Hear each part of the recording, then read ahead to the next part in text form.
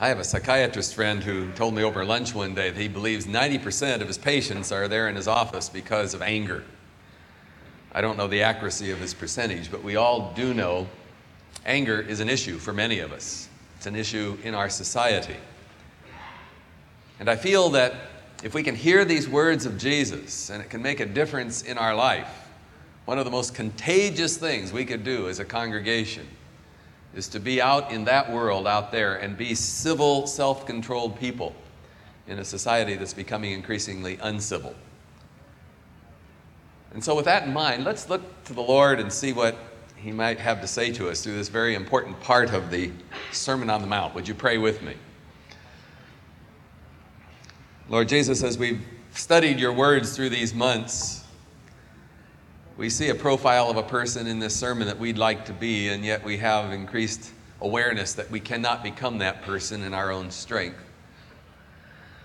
And very specifically today, those of us prone to anger know what an impossible taskmaster anger is. We cannot control it without your help.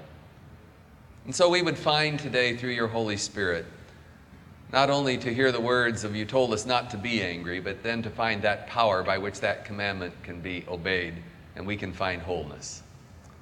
We pray in Christ's name. Amen. Dennis Rodman has been suspended from basketball for kicking a cameraman in an outburst of uncontrolled anger. Perhaps you saw it on television. According to the Chicago Tribune, some therapists watching the incident say Rodman needs help. Reflecting on that particular incident, I thought Mr. Rodman is not the only person who needs help in our society. He's not the only angry person. We encounter them every day. A waitress is slow at a restaurant, a line is too long over at Draeger's, a checker seems too slow, and what happens? We erupt in anger. Last week, a teenager ignited a pipe bomb 2 blocks from where my wife and I used to live when we were in Malibu. When asked why he did it, he said, "I'm angry at my neighbors." Delay an instant for a stoplight after it changes, and you can trigger vile language, a vulgar gesture, or even a gunshot. The other morning here on Santa Cruz, a guy pulls out. The fellow behind him blows his horn. The fellow stops right in the middle in front of Hillview School, gets out, goes and pounds on the windshield of the other guy. People are on the edge, and we know it. It seems somehow society has lost its civility. Confrontation and rudeness are the norm. Too many people are on the edge. Maybe you are. And this is where our words from Jesus on the Sermon on the Mount becomes relevant. Because he's here today to tell us that he can offer us supernatural resources by which to live with self-control in an anger-filled environment. And you and I need those kind of resources. Our Lord is warning us of the destructive potential of uncontrolled anger. And interestingly, he places it on common ground with murder. And that's what makes this text a little bit tricky to discuss. Because he says, "You've heard that it was said to the men of old, 'You shall not kill.' But I say to you that everyone who's angry with his brother shall be liable to judgment." They're on a par. Most of us would not hesitate to say we're angry sometimes. Few of us would want to think we're murderers. So let's study this text and find out what Jesus is saying. First, we need to ask, what kind of anger is Jesus forbidding in this commandment? One of the mistakes evangelicals have made through the years, and I was trained well in this way, that any expression of anger is wrong, it's sin. And so I was trained at a very early age to just stuff it if you have anger. The problem is, if you stuff anger, it's going to come out some other way. So what is Jesus saying? Well, the Apostle Paul makes an interesting statement to the Ephesians. Be angry, but don't sin. We can conclude not all anger is sin. Dr. Peck talks about many forms of anger. An incident triggers an outburst, and immediately we realize our response was silly and immature. Or we believe a person did something to hurt us, but after reflection we realize it was an accident and their behavior doesn't really warrant our anger. But then sometimes there's a happening where we really do get hurt, and where controlled anger is not only justified, it's very much in order. You see, immediately in this text we need to say anger can either be appropriate or inappropriate. And Jesus is concerned here with inappropriate anger. Think about it. God himself became angry with Israel when they were disobedient. Jesus became angry with the Pharisees, and a picture we don't often think about regarding Jesus. Remember what he did in the temple. He got physical. He took a whip and he beat the people who were selling animals and who were buying and selling in the temple. So what Jesus is warning about in this text is, he says, I'm commanding you against anger that we carry inside against someone who has wounded us, betrayed us, violated our rights, hurt us in ways we cannot forget or forgive. A woman just came up flooded with tears last night after she realized again she couldn't forgive her husband. We have many single people or divorced people who have been absolutely racked by a mate, and they can't let it go, and she couldn't let it go. The pain was too intense. And then there's anger that makes us want to strike out, to be verbally abusive, to get even, to behave in ways that totally contradict the presence of Christ's love in us. That's inappropriate anger. Or you could turn it around. Sometimes just to go into a pout and be very quiet can be as abusive as spouting words. John describes that kind of anger when he writes, anyone who hates his brother is a murderer, and you know that no murderer has eternal life abiding in him. That's how serious anger is. And I didn't say it, the Bible says it. Paul writes about inappropriate anger. Beloved, never avenge yourselves, for it is written, vengeance is mine. I will repay, says the Lord. What we're developing here is that Jesus is forbidding anger that makes us want to strike out and get even with somebody who has hurt us. To do what God should do. God's the one who takes vengeance. Now, there are some people we might call walking time bombs, because we never know when they're going to explode. The extreme would be individuals who suddenly appear at their place of employment and shoot everybody. We've seen some examples of that, and that's scary. But you know, many of us, I'm finding, live on the edge of explosive anger. The slightest provocation pushes us over the edge. It causes us to explode like a grenade, and we say things and we do things that we regret later.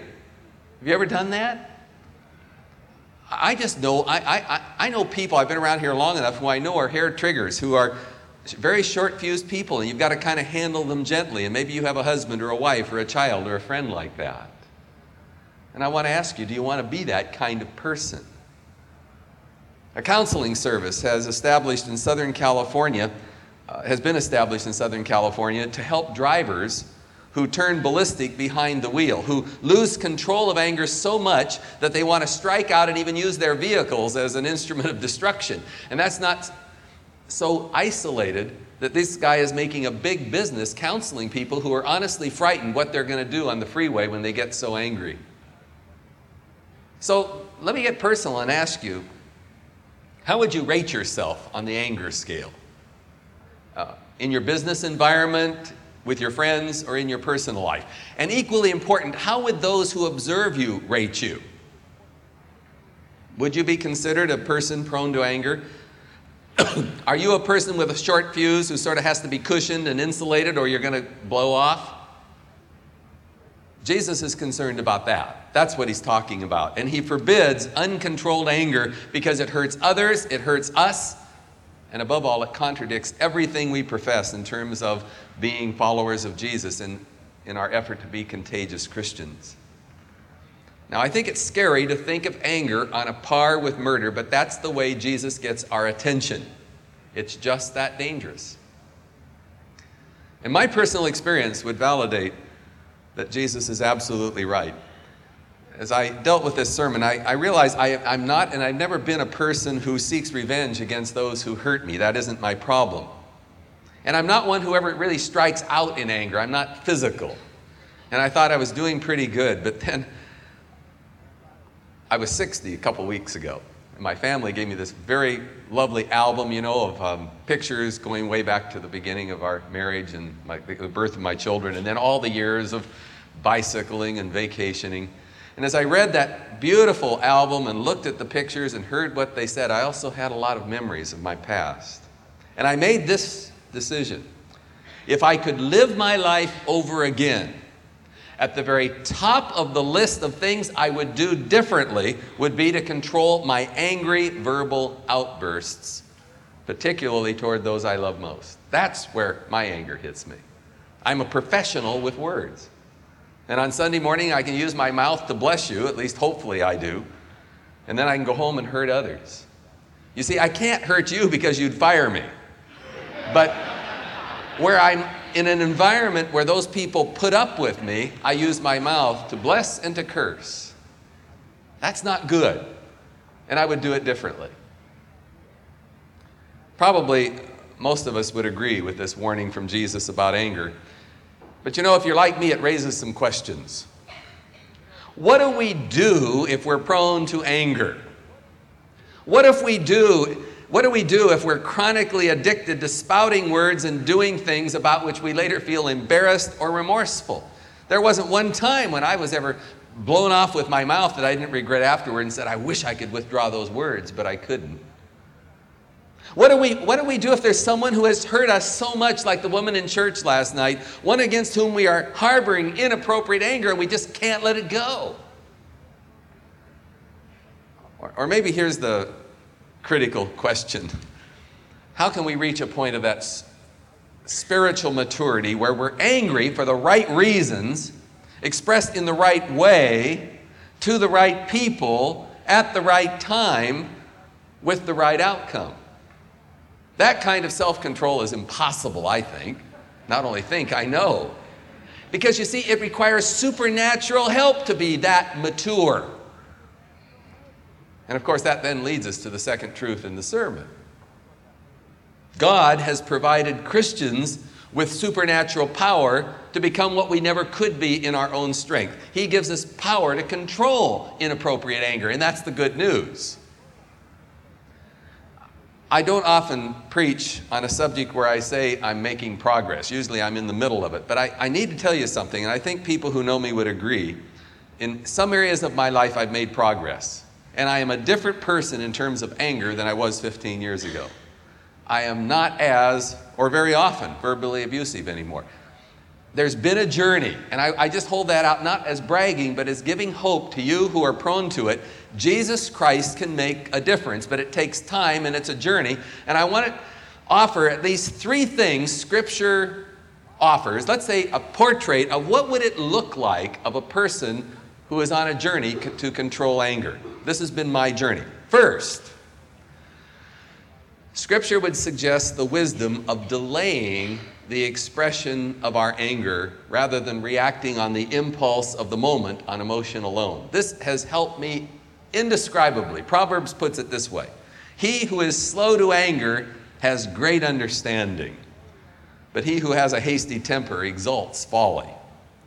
A hot-tempered man stirs up strife, but he who is slow, he who delays anger, quiets contention.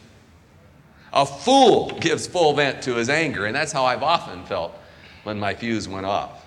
But a wise man quietly holds it back. Doesn't repress it, just holds it back and reflects before they blow. As followers of Jesus, I'm suggesting we can seek the power of the Holy Spirit to simply enable us to delay the expression of angry feelings until we've had time to think through the situation. The problem with anger is it usually stops us from thinking. Delaying the expression of anger gives us time to consider, for example, what forces led this person to the behavior that hurt me? That thinking will leverage our anger against understanding. And often then we no longer feel a need to strike out. Very often when I think through something where I'm really buzzed at a person, and then I start thinking a little bit of why they're that way, I just don't need to be angry anymore. Then delaying can provide time for us to conclude that this person against whom we feel anger has done nothing worse than sins we have committed and for which God has forgiven us. That's a powerful one. Waiting just long enough before you strike out, and you realize that whatever you're angry at in that person, you're guilty of it some other time in your life, and somehow you just don't want to strike out anymore. Inevitably, to delay expressing anger leads us at least to do it more rationally, or feel no need to do it at all. So the Bible's right. The person slow to express anger has great understanding. Another part of the portrait of what it looks like a person who's self-controlled in terms of anger would be, it's a person who keeps short accounts. Paul suggested to the Ephesians, and this is a great verse, be angry but don't sin. Don't let the sun go down on your wrath. That is very valuable. Emptying our agendas before bedtime is helpful wisdom. Resentment, bitterness, anger get a stranglehold on us, particularly if we sleep on them, and we just won't let something go, and in the morning it's worse. Let me ask, have you ever had a good fight with someone close to you, and then suddenly you have an incredible memory for every mistake and weakness that person has ever demonstrated, and then you bring up the whole garbage bin of the past and you dump it into the present conflict? Now, I'm an expert at that. I've reached a stage in my life where I sometimes can't even remember names. But boy, when it comes to a good fight with my wife, I can remember what she's done for 32 years. And I'm very good at dumping it. And what this means is I haven't kept short accounts. I've nurtured it. And it's there. And it's ready to come out. Or, have you ever gone to bed stubbornly believing, I have a right to be angry, and I'm not going to budge until that person admits their guilt or their involvement in this matter? Very often, we're like a child in a high chair pounding on its tray. I have a right to be angry, and we nourish that right. And what we don't know is we're shooting ourselves in the foot. And if you sleep on it, it can literally affect your physical health. The Bible suggests that as a second part of controlling anger, that it's healthy to get stuff resolved before bedtime. That's in Scripture. It's a great piece of psychological advice. Empty the trash like you do on your computer, so it won't become a catheter dripping poison into your souls while you're trying to sleep. Thankfully, that's how God deals with our sins. He forgives and He forgets, and God never brings up the trash bin of the past and dumps it in the present. We're never going to hear from Him in present, in time, or in eternity. And I say, thank God. I don't want my past brought up. And then perhaps the most effective weapon for controlling inappropriate anger from Scripture in the Christian's arsenal is forgiveness. And I think this is the toughest. Forgiveness works because it's an alternative to anger. Forgiveness means we no longer seek retribution against the one who's hurt us. And if you've been hurt, that's tough. It requires a supernatural act from God. Forgiveness frees us to live in a broken world, maintaining loving relationships with imperfect people. That's the only way this church holds together. We're a group of imperfect people who live in an imperfect world, and we're called to love each other, not because we're perfect, but because Jesus loves us, and He gives us the power to forgive each other and put up with this motley crew that we are. Forgiveness is motivated simply by the fact Jesus has forgiven us. And if you aren't aware of how much He's forgiven you, then you don't have the power to forgive somebody else. But with the help of the Holy Spirit, it's possible to mix forgiveness, mercy, compassion, and understanding with our anger, and that becomes a partial answer for controlling it. We begin to see the person who wronged us for what he or she is, just a failed human being, not infinitely different from us. This sermon probably wouldn't be very useful if we stopped right here. I need to add another dimension to the control of anger before we close. Hearing about steps to control anger, or hearing even that one preacher's made a little progress, that isn't enough, and it's not going to help you. If we're honest, your response to Jesus and to me, if you have the problem, should have already been going something like this. Jesus, obviously, if I would control anger if I could, but I can't. You know the situation. There's nothing more I can do. I've tried and I've failed and I need your help. And I give you permission to do anything necessary to win that victory in my life. I think we have to reach a point of total helplessness and brokenness regarding this problem before it will ever come under control. Jesus appreciates honesty. He already knows we can't obey the demands of this sermon, otherwise we wouldn't need a Savior. The point of the sermon is not to give us an ethic to live by, it's to drive us to our knees in front of the cross. And admitting the control of anger is that it's not within our power is part of the solution. You see, it's not enough to refrain from expressing anger. Jesus even makes it tougher. He says, we're to love those against whom we feel angry. That's really impossible. So I ask again, do you harbor anger in your heart? Perhaps your wound is old. As we've learned so much in these times, a parent might have abused you. A friend owes you money. Your mate abandoned you. Someone got the job you thought you deserved. The children you raised seem to have forgotten you. Max Lucado puts it this way. Part of you wants to cry. Part of you wants to fight.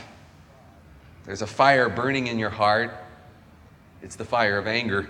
It's blazing, it's consuming, and you're left with a decision. Do I put that fire out or do I heat it up?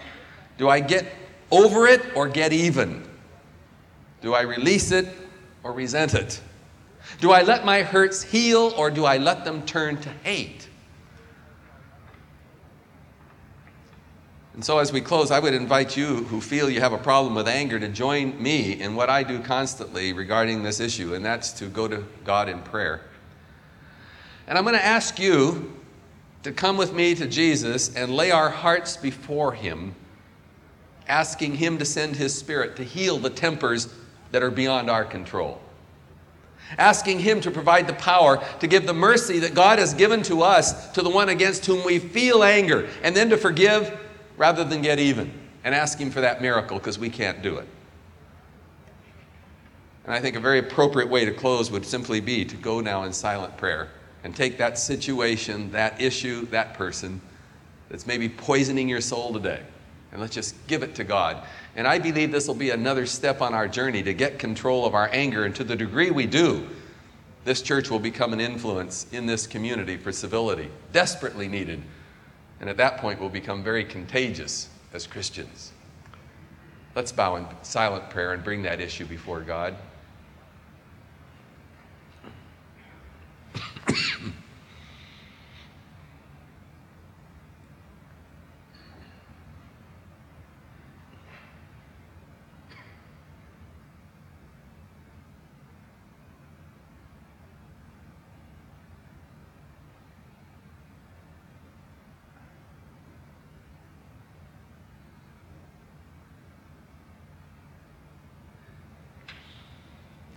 Lord, we think of the division in our world, even this morning, between nations, between tribes, between ethnic groups. And then we think of the hostility in our society right here in the peninsula. And then we look at our own personal lives, the anger we feel at situations, at the office, at a neighbor, at a mate, at a child, a friend. And God, we confess we need your help. We want to hear these words from you, Lord Jesus. We want to get rid of anger. We want to control it, and we can't do it unless your Holy Spirit works. And even right now, we give you what we can't control and pray for a miracle.